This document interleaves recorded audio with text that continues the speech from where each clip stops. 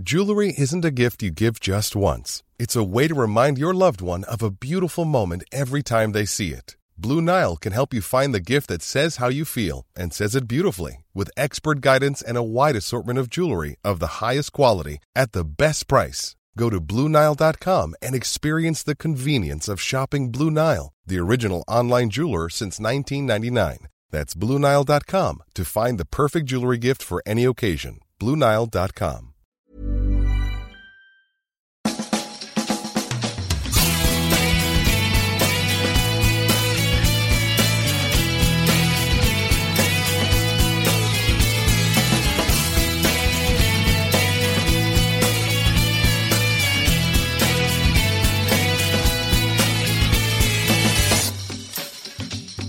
Hello and welcome to a brand new Arseblog Arsecast right here on arseblog.com. How are you? Hope you're well. Thank you so much as always for being here. Hope you've had a good week. Monday, enjoy the whole, beating Manchester United thing. That was good. Tuesday, we're top of the league. We've got a 5-point lead and a game in hand. Wednesday, daydreaming about your favourite player, whoever it might be. Is it Bukayo Saka, Martin Odegaard, Gabriel Martinelli, Ben White, William Saliba, Aaron Ramsdale? Thursday, spend the entire of Thursday listening to Aaron Ramsdale's 19-hour podcast with a couple of guys who look like they're just out of school. Not quite that long, but we've had a good week. We've had a good week, and we go in now to an FA Cup weekend, remaining top of the table. And next week, as we go to face Everton, we will remain top of the table then too. And far be it for me to offer unsolicited advice to people who run football clubs, whether those are head coaches or managers or technical directors or executive committees or whatever it might be. There are many ways to run a football club, of course. Some of them good, some of them not so good. But what I think we should do, right? And this is sort of revolutionary, a little bit groundbreaking. Bear with me here because conceptually, it might take a little bit to get your head around this one. So I think what we should do is just keep winning football games until such point as there are no more football games to win, or it doesn't matter if you win or not.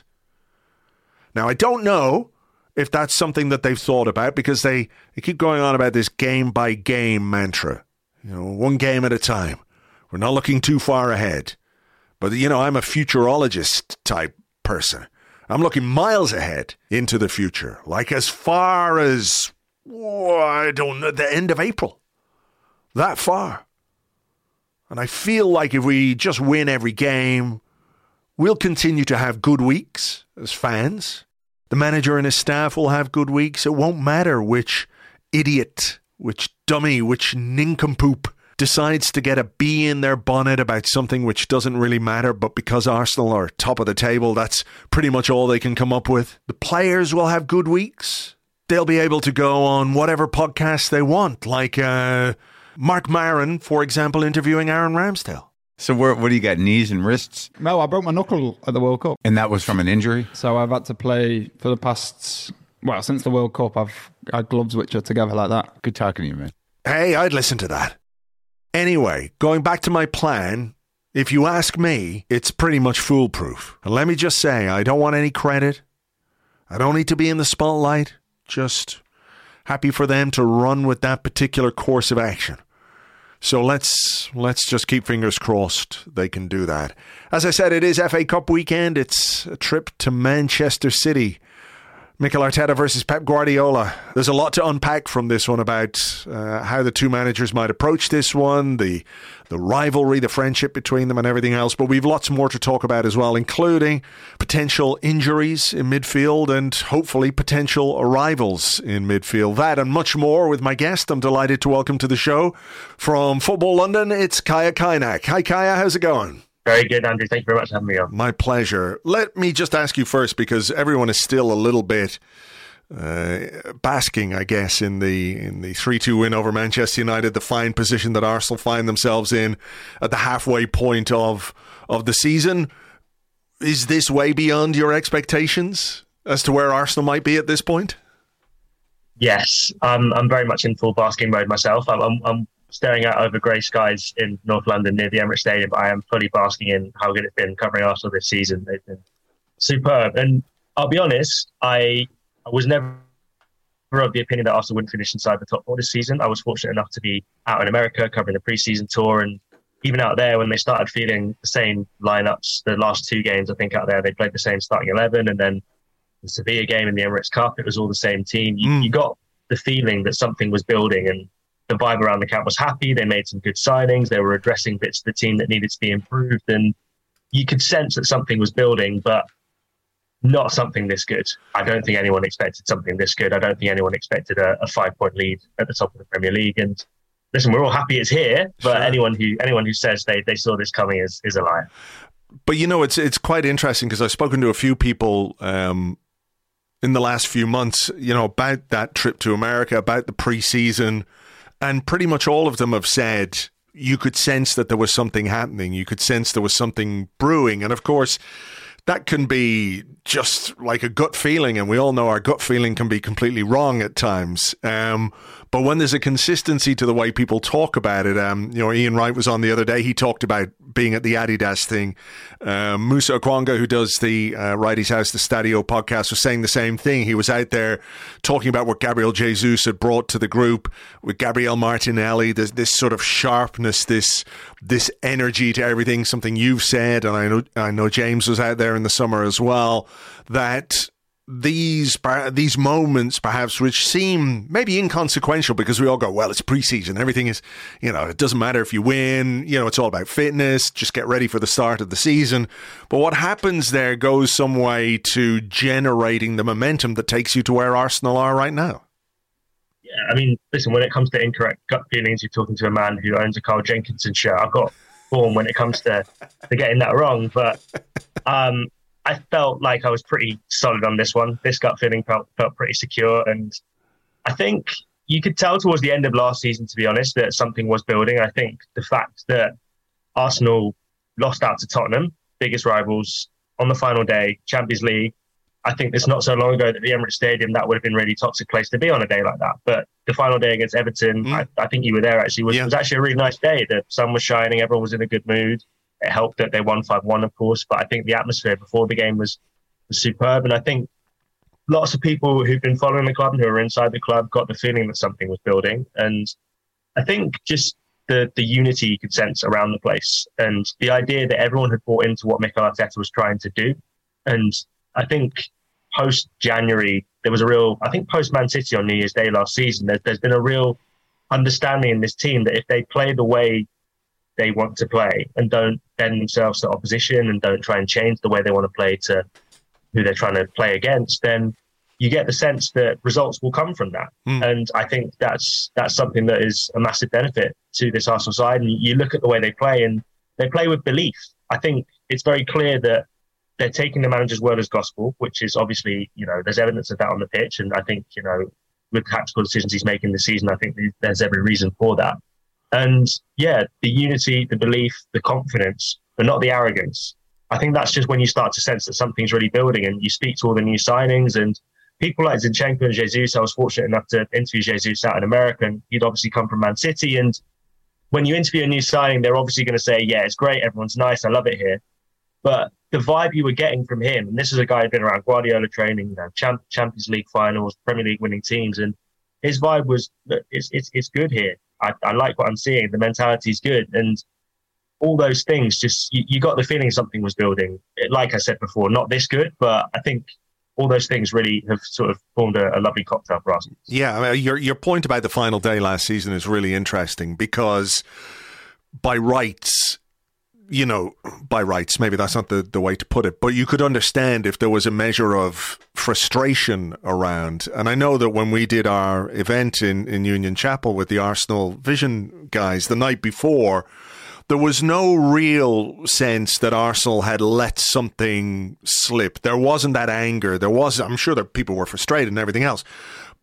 But what people were able to see was progress. And as a football fan, even if things don't go your way, if you feel like you're going in the right direction, then it becomes less acute when disappointment happens. It doesn't mean to say that you can't be disappointed or you shouldn't be disappointed or anything else. But it's a case that, like, I think if at the end of last season everyone had said, well, fuck, that was the only chance we were going to get back in the top 4. If people really felt like that was true, I think the mood would have been a lot more downhearted, let's say. But I suspect most people, not everybody, of course, but a lot of people saw that this was a team that was building, that was going in the right direction, that with the right additions in the summer, particularly given what happened last January, where they decided not to make any signings to make sure that they got the right people in the summer, that the progress that was made last season could be continued. And here we are. Like you, I think we're, way ahead of where I thought we were going to be, but it's still very nice. But it is the next step, if you like, that you're looking for this constant improvement all the time, and providing that and doing that. When you get to a certain level, there's only so far you can go to try and improve. Like, how do Man City improve every season? How do Liverpool improve every season? It's not easy. You take your eye off the ball, you can end up like Liverpool this season, So it is really about maintaining that direction of travel. I think it also helps that we're all very aware of what it is that Arsenal are trying to do. So in years gone by, I think back to the times under Unai Emery when it was very toxic around the Emirates Stadium towards the end of the Arsene Wenger era as well, and probably the early stages of Arteta during that COVID season when Arteta was chopping and changing between back three. There's all these sorts of inconsistencies, and we didn't really have any solid ground to build a faith in what Arteta was trying to do and a faith in what the team were trying to achieve. Now, I think pretty much since the summer of, 2021, when the 6 signings came in, all 23 and under. Ever since then, I think most people have understood what it is Arsenal are trying to do. And whether you like it or loathe it, you can't really argue with the fact that what they're trying to do is what they're trying to do, and they're sticking to it. And I think that's really impressive. I think it's brought a lot of people along the way with them, and I think it's contributed to the positive atmosphere around the Emirates. And I think you mentioned City, Liverpool maybe not so much a good example this year, but the clarity of what they've been trying to achieve in terms of when they make a signing, it makes sense. So even Kivior, for example, and I'm sure, like me, you hadn't heard too much about him until maybe a week or so ago. But the second you see he's a left-footed centre-back who's good on the ball, has played in midfield, you immediately understand what it is they're trying to do. Every single signing makes sense. Every single move seems to make sense because it's clear they're building towards something. And I think when people can see the end goal, that's great. But when people can see how you're going to get there as well, that's just as important as far as I'm concerned. I think the club have done a really good job of communicating that, both directly and indirectly. Yeah, I think that's fair. And everyone, understands, what the strategy is and how it's going to be implemented and what way they're going to try and build a squad and continue to build the squad. I suppose we could talk a little bit about a player who doesn't necessarily on paper or didn't necessarily on paper fit into that strategy, and that's Leandro Trossard, who came in from Brighton, and very much a reaction to missing out on Mykhailo Mudryk, of course, and Arsenal needed to get something done very quickly. But I was watching clips of this Aaron Ramsdale podcast. I don't know if you've been able to see the whole thing yet. Apparently it's 3 hours long, which is just a bit too much for me to commit to. 3 hours of Aaron Ramsdale. I love Aaron Ramsdale, don't get me wrong, but 3 hours of Aaron Ramsdale talking to two lads. I don't know. I'm going to find it difficult to commit to that. Nevertheless, there are bits and pieces that have come out. And he talked about Trossard, and he said, it was quite interesting. He said, Trossard isn't just coming to be a squad player. He said, you might look at this as a signing and say, he's going to be a squad player. He'll fit in. He'll do, add a bit of depth here and there. He said, he's coming here to take somebody's place. That's the mindset that he's arriving at Arsenal with. And good luck to him, because he's got Gabriel Martinelli on one side. He's got Eddie Nketiah in the middle. We know he can play in behind the striker as well, which is, not exactly where Martin Odegaard operates, but, thereabouts. Bukayo Saka on the right-hand side. But I think there's something very interesting about players being aware of that mindset. So if Aaron Ramsdale's telling two lads on a podcast, Trossard is here to take someone's place, the players that he's looking to take the place of also know that. So the way that an experienced player coming in can impact the dynamic of the squad is so interesting, because, if you're Gabriel Martinelli, and I'm not saying he's complacent or resting on his laurels or anything like that, far from it, but in that first half of the season, you know you're going to play every week because Emile Smith-Rowe is injured, Reece Nelson has been injured, Marquinhos is not ready. There isn't really anyone else to play on that left-hand side.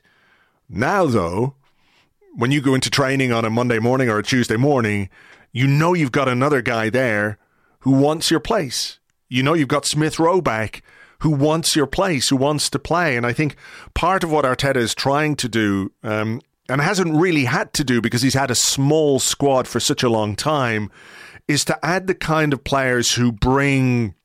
We talk a lot about, the having a competition in the squad, etc., etc. But it is really important. It is, for the players, for the manager. It gives a manager options and things like that. So when we think about how this squad is being constructed, those elements don't really get talked about quite enough.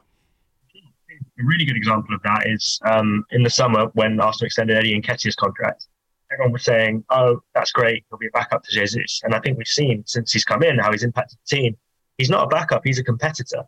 And that's such a difference from last season when you look at the injuries Arsenal struggled with towards the end of the season. And I was doing predicted 11 every single week for Football London, and it was literally trying to find a new way of, is it going to be Martinelli or will it be Smith-Rowe? And that's the headline that you had to try and rework every single week. And it was tough because realistically, there was only 12 players who were going to play, maybe a few more beyond that. But I think that's changed this year. And I do think that's definitely to the benefit of this Arsenal squad. And I think probably the Fabio Vieira signing was an example of that as well, where he's come in. Yes, Martin Odegaard is, the captain, has been probably the best player in the Premier League this season, but Vieira didn't come in to play backup to Odegaard for the rest of his career. He's 22, he wants to succeed, he wants to become a Portuguese international, he's got ambitions, and he knows if he wants to do that, he's going to need to take Odegaard's place, and that's got to be the mindset. And I think that's a real change from last season. I think if you look at this Arsenal team, there's lots of positions, arguably most of the positions now that Trossard and Kiwior have come in, where there's two players pretty much for every single position. And it's a cliche, but every single manager wants that kind of headache. Every single manager wants to be pushing on. And if you look back at the most successful teams in Premier League history, if you look back at the most successful Arsenal teams, they've always had competition. For example, the midfield in the Invincibles, obviously Gilberto and Vieira were the starters, but beyond that, there was Ray Parlour and Edu, of course, pushing them all the way. And that makes a huge difference. And last season, going back to the Martinelli Smith-Rowe thing, I think obviously Martinelli was fantastic when he came in, but part of the reason he was so good because he knew he had Smith-Rowe pushing for his spot. And if he wasn't good, Smith-Rowe would come in. And there was a period where it was sort of they were trading blows and one would come in and score and then the other would come in and score. And it made a huge difference to that Arsenal team and it won them a lot of games. And that competition is something that teams like Man City have. It's what teams like Liverpool have. It's what the best teams have. And it's what Arsenal need if they're going to go to the next level. I think Trossard is definitely a step in that direction. Whether he will go on to claim someone's starting spot, remains to be seen. It'd be great if he does. But I think those are the kind of signings Arsenal are making. And if you look in the midfield now where they might be looking to strengthen between now and the end of the window, for example, people talk about Arsenal need to find a Partey backup. I don't think that's how Arsenal view the transfer window right now. From sort of being around the club, speaking to people, it seems that they're not viewing someone to come in to play a backup or cover Partey. They're looking for someone who can come in and compete and eventually replace Thomas Partey.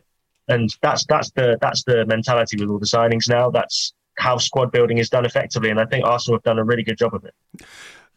The point about Trossard as well is that like 3 or 4 years ago, if you had a 28, 29, well, he's 20, he's only just turned 28.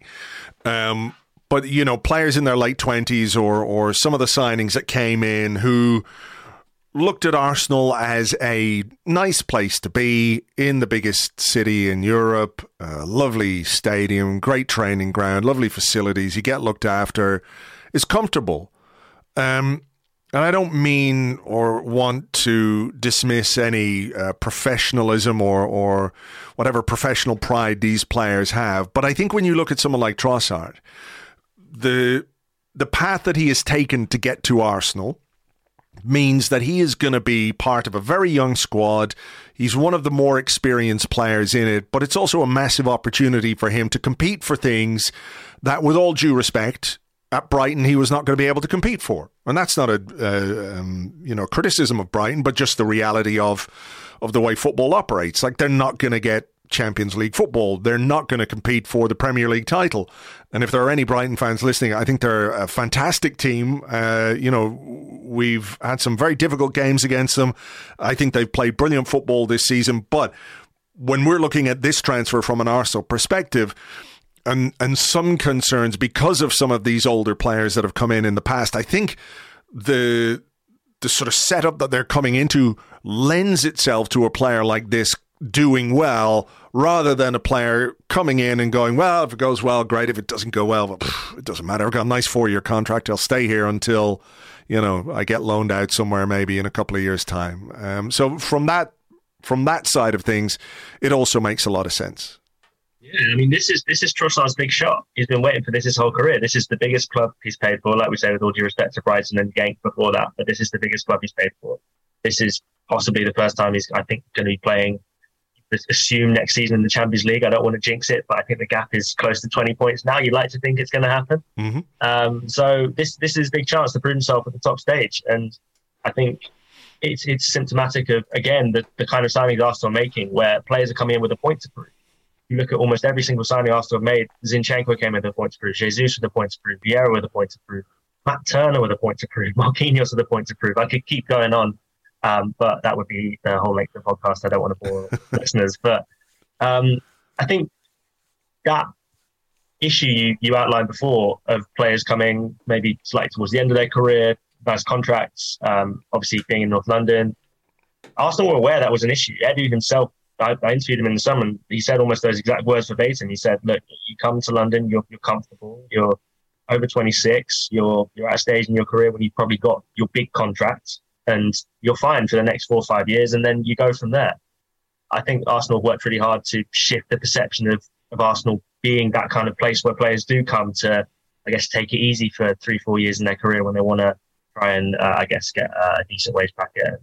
I think that's definitely changing now. The whole young, hungry makeup of the squad has made a huge difference. And I think also from an Arsenal perspective, the resale value is massive. But I think Trossard is a sensible signing in the sense that Premier League proven, scores lots of goals, makes a huge difference, already made an impact against Man United.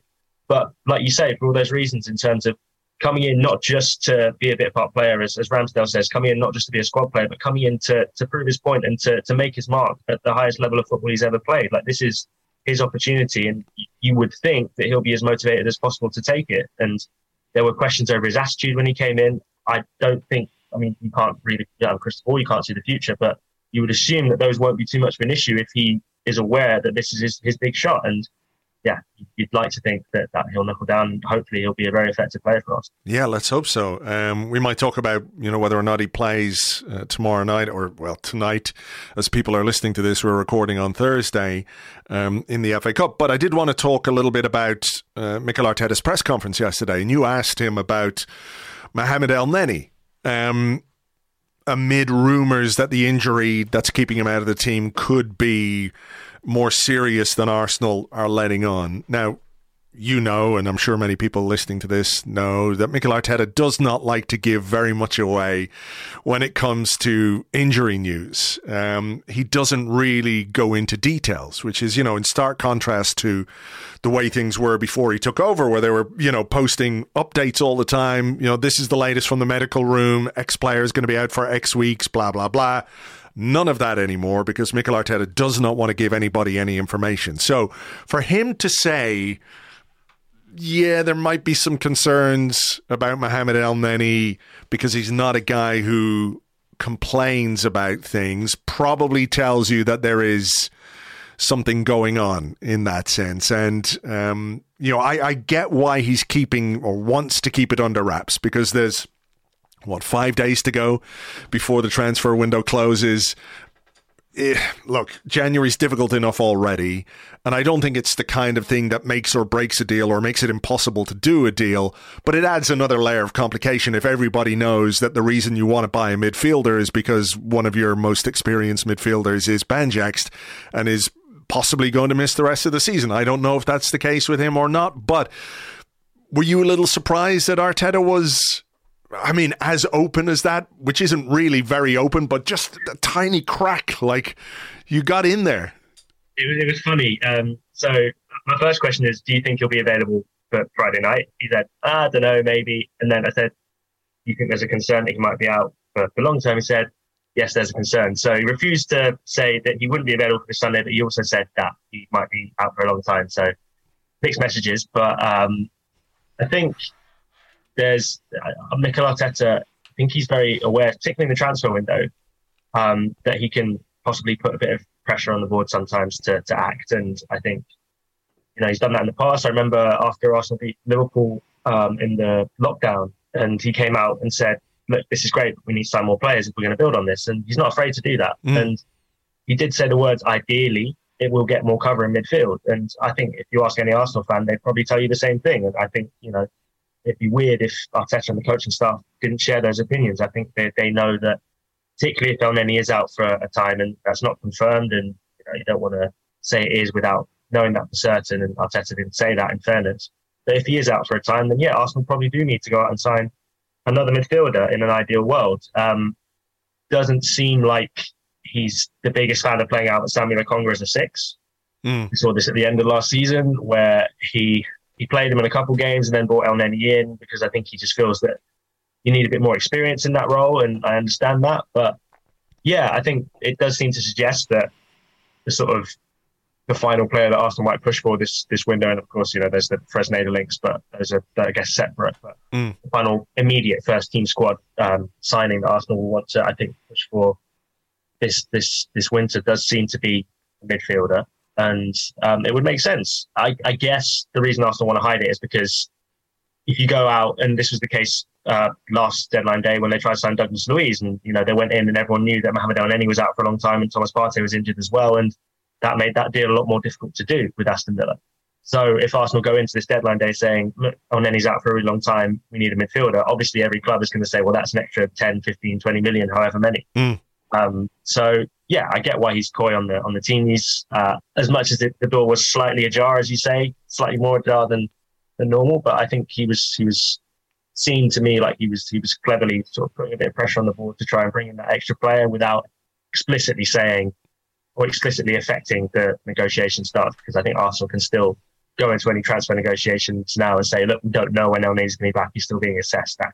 Yeah.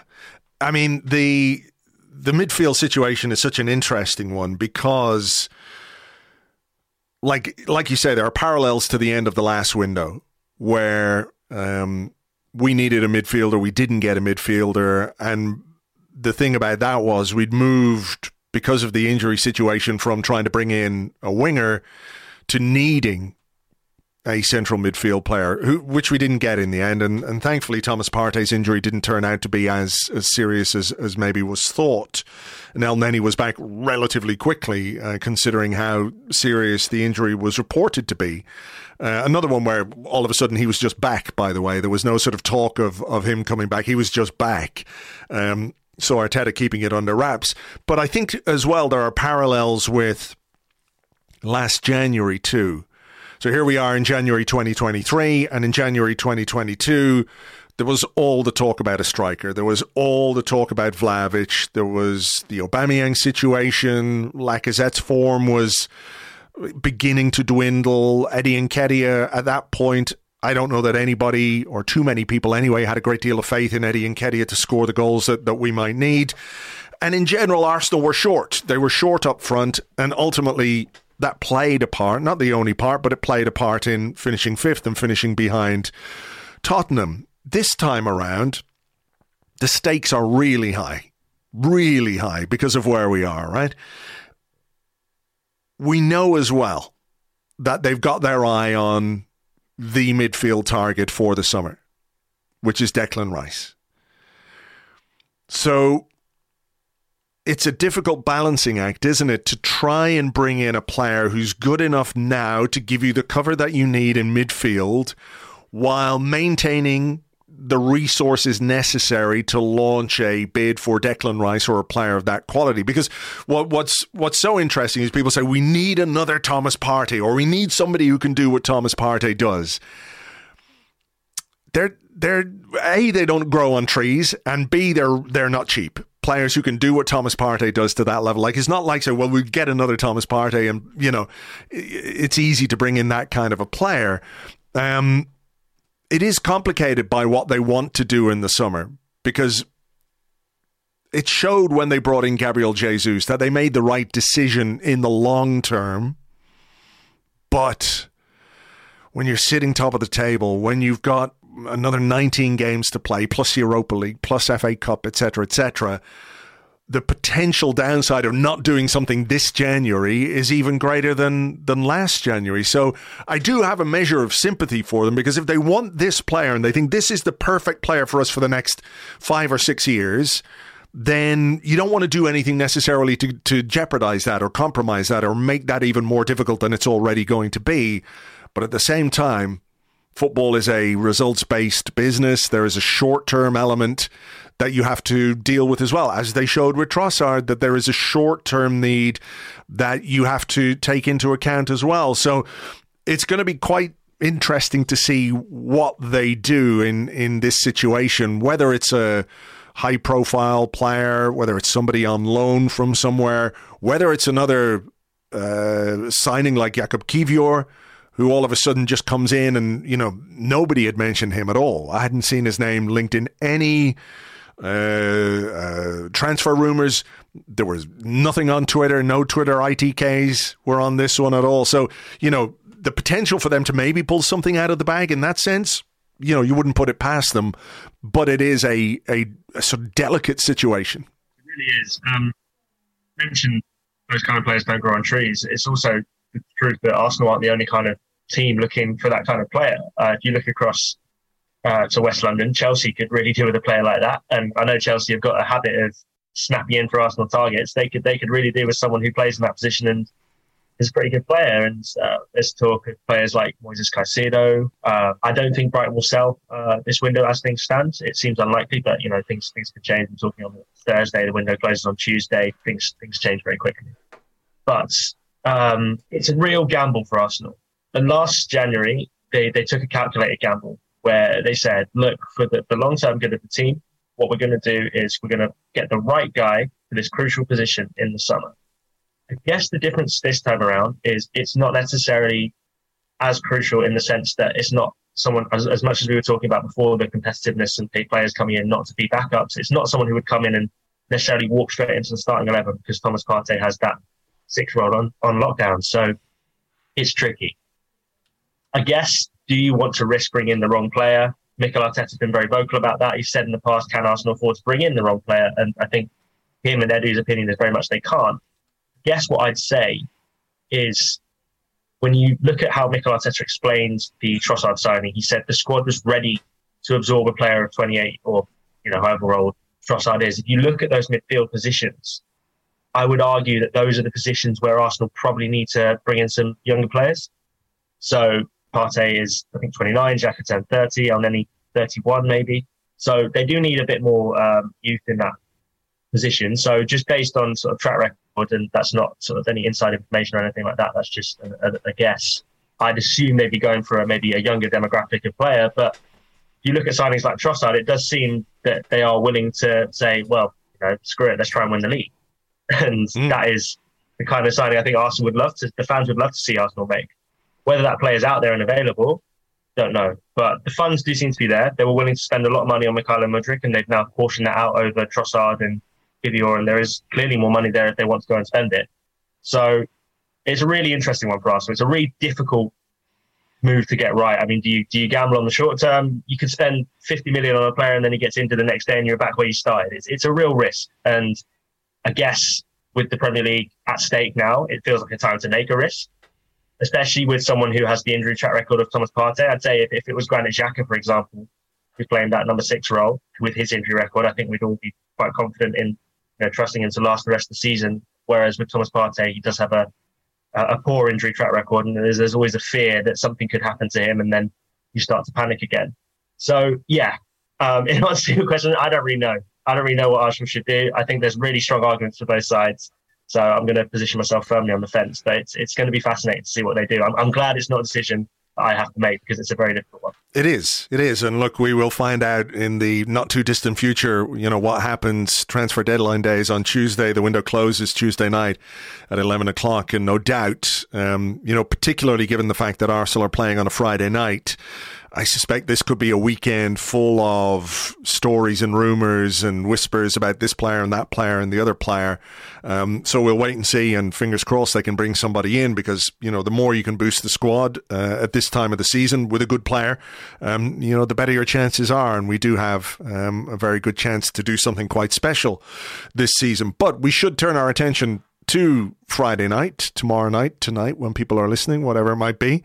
And Arsenal are playing Manchester City in the FA Cup. And I've seen a lot of chatter on Twitter about how Arsenal should approach the cup competitions. It ranges from, well, who gives a shit? Sack off the cups completely and let's focus on the Premier League, to no, we take every game as seriously and play our strongest team in every single game, blah, blah, blah. So there is a range of opinion out there.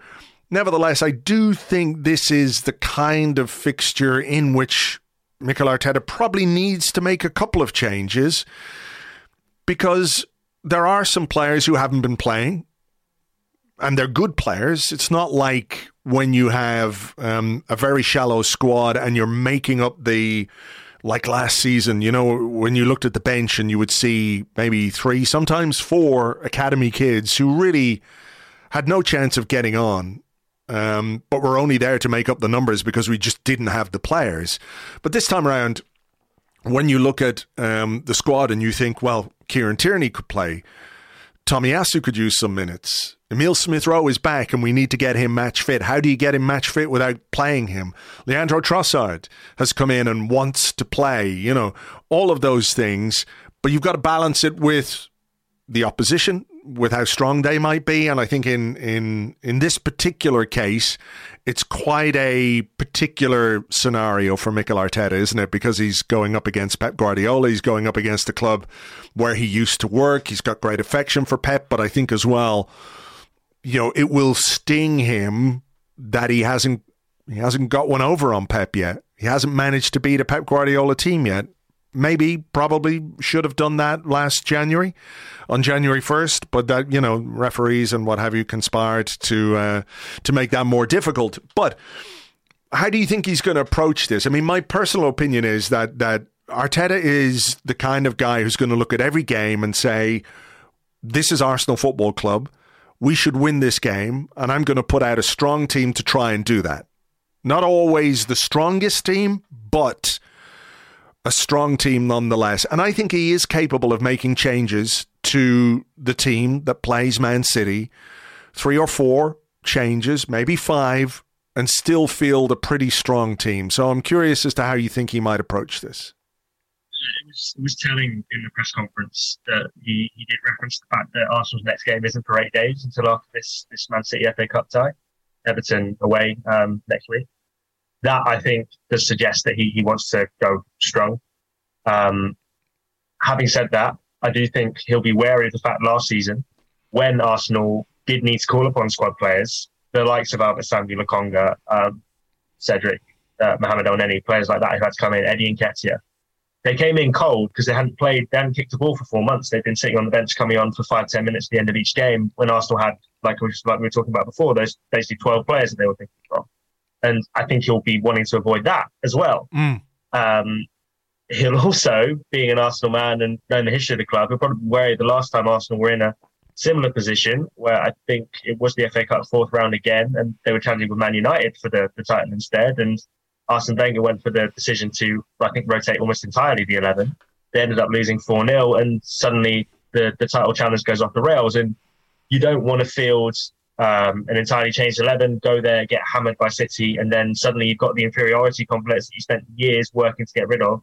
Suddenly that's back, and then you face them twice in the space of a few weeks in the Premier League, and suddenly you're worried about giving up 6 points in the title race, and you've only got a 5-point lead, and that's huge.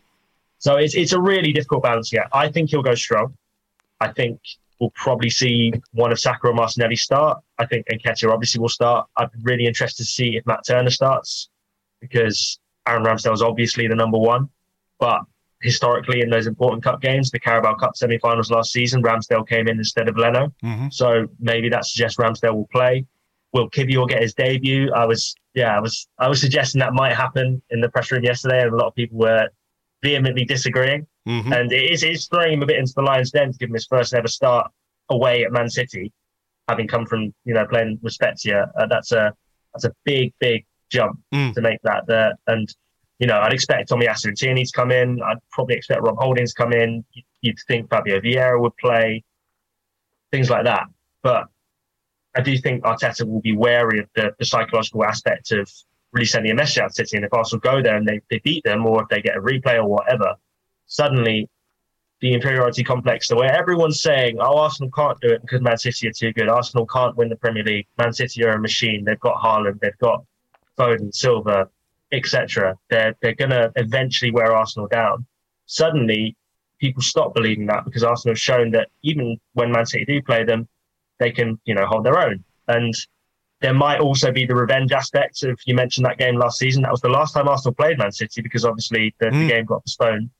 So Arsenal have a score to settle, and we saw the Man U game. I think Saka mentioned it after the match that they're keeping scores and they want to settle these scores. So it's a really fascinating match for an FA Cup fourth round tie, which essentially doesn't have that much on it in terms of the game, because I don't think either side will be too bothered if they go out of the FA Cup at this stage. I don't think it's that stage of the competition where you're not really concerned about winning it. Obviously, if you get to fifth round, great. But if you're out, it's kind of a blessing in disguise because you can focus on the other two competitions. But with the psychological warfare and the mind games that goes on in a title race, which is essentially a two-horse title race now, it's going to be fascinating. And I expect Arteta to go strong. How strong is very difficult to say. I think he'll make changes on the sides, but I think he will keep the spine of the team intact. So I think he'll play Ramsdale. I think he'll play Saliba and Gabriel. I think he'll play Partey and Xhaka. Whether then he might play Vieira ahead of Odegaard, perhaps. Smith Rowe and Trossard on the wings ahead of Saka and Martinelli. Makes sense to me. The two fullbacks coming in. I don't think there's a chance that Rob Holding starts in a game like this. I just think going there, if it was anyone else, I think he would be more inclined to make changes. I think he would make a few more changes. Obviously, the quality of the opposition dictates to a large extent how you pick your team. But I think he will. I think he'll keep the spine as intact as possible, and that's going to mean probably another game on the bench for Albert Sambi Lokonga. And this is the kind of game where he will be thinking, okay, I'm going to start, I'm going to play. But I do think City are just so good. They can make changes and still look really, really, really strong. Really strong. But then again, if you're looking at an Arsenal team that is bringing in Tomiyasu and Tierney and Trossard and Smith Rowe as the changes, and potentially Fabio Vieira, it's a lot stronger than it was last season, as you've said. So the potential for changes plus a cohesive Arsenal performance is much higher than it was this time last year. Even the Oxford game, it took them a while to get going, but you could tell that the tenets of what Arteta's trying to do in terms of Arteta ball, if you like, they were there. The units on the side, the build-up play, the positioning of the fullbacks, it was all very Mikel Arteta's Arsenal, even in a game against Oxford, as much as players came into it cold.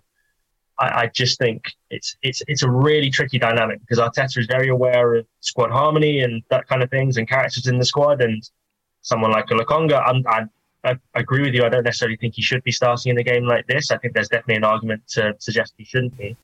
But if you don't play him now and then Arsenal get a difficult draw in the next round of the Europa League, let's say just hypothetically they get Barcelona in the next round of the Europa League, you're thinking, when is he going to play again for the rest of the season? And that's a real... I guess sentimentality can't come into these decisions too much for Arteta, but that is a real concern. And I guess someone like a Kivior, for example, if he doesn't play tonight, when people are listening to this, when will his Arsenal debut come? When will he first play for Arsenal? It could be March, it could be April, it could be a long way down the line. And that's a really difficult balancing act. I don't think Arteta, he strikes me as a man who, when he needs to be, is ruthless and he doesn't have an issue with making big decisions. So I don't think that will necessarily factor into his head, but it's certainly an interesting thing to consider. The team news is going to be fascinating on Friday. Yeah, sure will. And that's part of the challenge of having a bigger squad. And I'm not saying it's easy to manage a team where you've only got 12 players, because ultimately that presents its own problems, with fatigue and availability and injuries and things like that. But it is the challenge of having a bigger squad, is keeping these guys happy. And, let's hope he can do that. Like you say, team news later on will be very interesting indeed. We leave it there, though. Kaya, great to talk to you. Thanks a million. Thank you very much for having me on.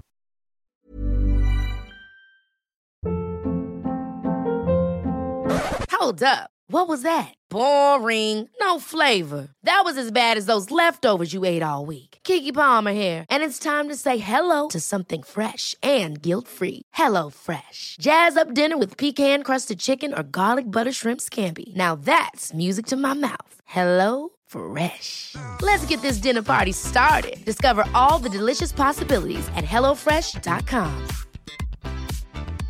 A lot can happen in 3 years, like a chatbot may be your new best friend. But what won't change? Needing health insurance. United Healthcare Tri-Term Medical Plans, underwritten by Golden Rule Insurance Company, offer flexible, budget-friendly coverage that lasts nearly 3 years in some states. Learn more at UH1.com. Thank you very much indeed to Kaya. You can find him on Twitter. He is at Kaya Kaynak97, at Kaya Kaynak97. And of course, he writes about Arsenal for Football London. Right. That is just about that for this week's show. It's been a busy podcasting week, to be fair. We had the Arscast Extra, we had the 30, we had our new player profile signing podcast. A couple of those are on Patreon, of course, which you can get access to if you are a Patreon member, patreon.com/Arsblog. We also had Ian Wright. It's always great to talk to him, and thank you so much for all the feedback and the replies and the comments on that episode. It's, the internet isn't always the most positive place in the world, but that was like 100% positive from pretty much everybody. So thank you for that. Another thing I just want to mention before the end is I did go into my Instagram, and I never look at this stuff, and there's message requests, and you go in and there's all the people who you don't follow on Instagram, all the messages go in there, and there's loads of them. And look, just to say that if anybody wants to get in touch with me over anything that's vaguely important, please just fire me through an email. The email address is on the website. You can get in touch with me directly that way. And while you're not going to get a reply straight away, I do my best to reply to every single email that I get. And it's just much easier for me to reply via email than in the message request thingy in Facebook, and it's a pain in the arse typing stuff on the phone. So if there's anything important, please don't send it via Instagram, send it via email. You'll find the email address on the site, and I'll do my best to get back to you as quickly as I can. Right, let's leave it there. And as the game is Friday night, we're going to do the Arscast Extra for you on Sunday. I think I'm just double checking with James here, but I do think we said Sunday because too much time passes between Friday and Monday to do the podcast. So join us for that on Sunday, I think. 99% certain we said Sunday. So do join us for that. As ever, thank you very much indeed for listening. Hope you enjoyed the show, and we'll catch you on the next one. Until then, cheers. Bye-bye.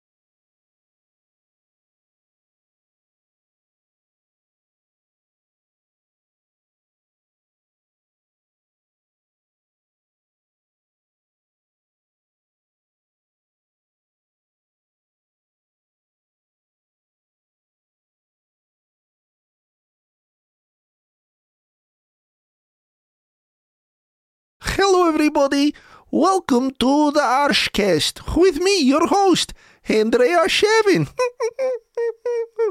Today's show is sponsored by Mr. Kipling. He makes exceedingly good cakes. For example, this apple pie. Oh, so delicious. I will be eating more cakes as the podcast goes on. But now it's time to introduce my first guest. is a household name, and we have many questions that we can ask him about such matters as pastry, icing, and delicious fluffy sponge. He's Mr. Kipling. Welcome to the Arshcast.